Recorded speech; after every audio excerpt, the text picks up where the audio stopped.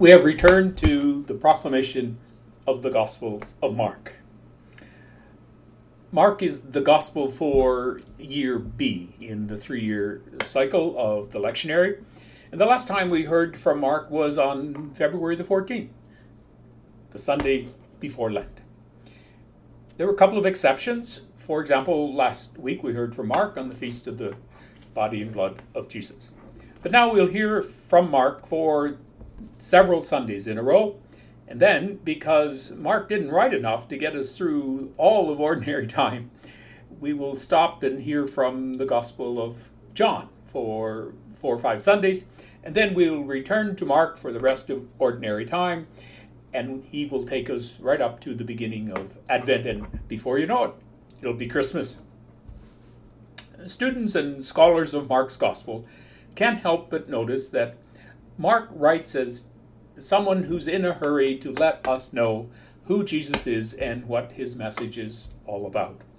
And so Mark tends to concentrate on the actions and conversations that unfold in Jesus' ministry as he encounters folks along the way.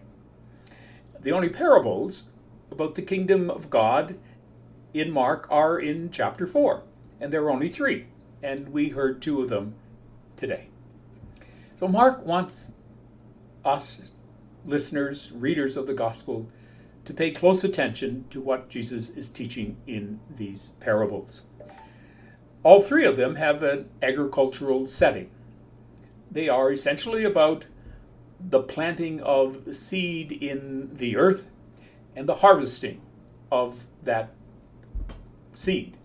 But before that happens, Mark tells us that the mustard seed, for example, produces a great branch, a great plant. And we thought, well, that seems to be simple enough, so much so that we are tempted to say, well, I can get that. I know what that's all about. But wait, parables are intended to jolt our thinking, to get us to see beneath the ordinary images. They have a certain mysteriousness to them. They're not what they seem at first glance. For underneath the ordinary images, the spiritual listener will discover a new territory to explore. And it's rooted in the listener and the speaker's spiritual imagination. The mystery in both these parables is how a tiny seed becomes a great plant. As Jesus points out, even the farmer doesn't know how the seed that he planted became an abundant harvest of grain. And if farmers don't know this, it means that God is up to something. In fact, no self-respecting farmer would plant a mustard seed. The mustard plant is the most annoying weed. And my father could spot one in a field of grain from 200 yards, and he would say to my brother and I, see that yellow plant up there? Go, get it out of there. Perhaps a mustard tree is something different. So I will give Jesus credit for understanding the growth of the mustard tree, the mustard bush. This might seem a little frustrating for the listener. Jesus doesn't always give a detailed explanation of his parables. In fact, he rarely does. He waits for the listeners to reflect, to contemplate, and then to come to that aha moment. One such insight might be in realizing that all that is living begins as a tiny seed. The grain of the field, the trees of the forest, the human person begins in this manner as well. Like the farmer in the parable, we're not quite sure how the entire process happens. But then again, as human beings, we don't get to the full wisdom of God all at once. The majestic cedar described in Ezekiel began as a tiny shoot taken from the topmost branch of another tree. And only after years, we are told, did it appear in all its glory. And then the birds of every kind could come to dwell in the shade of its branches.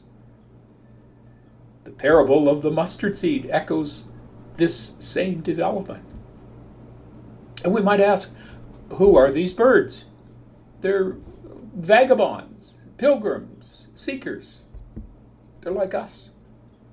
Aren't we also looking for a place of shelter, a place to belong, a place to rest and nest? The branches of God's care stretch far and wide. The mystery of the kingdom of God is both hidden and revealed in these images. The life that unfolds within the great cedar and within the giant mustard tree is the life that unfolds within each of us. We don't grasp the fullness of the reign of God all at once. We start small. But our potential for spiritual greatness is as remarkable as the growth of the great cedar, the grain, and the mustard tree. Who among us ever thought we'd be where we are, who we are, doing what we do 40, 50, 60 years ago? Just as the growth of the grain and the mustard plant is imperceptible from one day to the next, so too is the growth of the grace of God within each of us. In a few days, we here in this community will celebrate the jubilees of a number of our sisters. And we will all reflect on our own memories and stories that shaped our respective journeys to this moment. Even with the mistakes and doubts of life along the way, great good has happened. We truly are a work in progress. As Paul tells the Corinthians, we walk by faith, not by sight.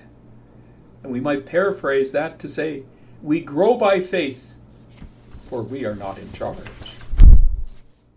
We might sometimes see ourselves as so many seeds of the reign of God that has been planted on the earth. And so these parables hold a spiritual challenge for each of us. Personal development has a purpose in the mind of God. The work of the reign of God is the action of God, gently, mysteriously, but deliberately fermenting within each of us.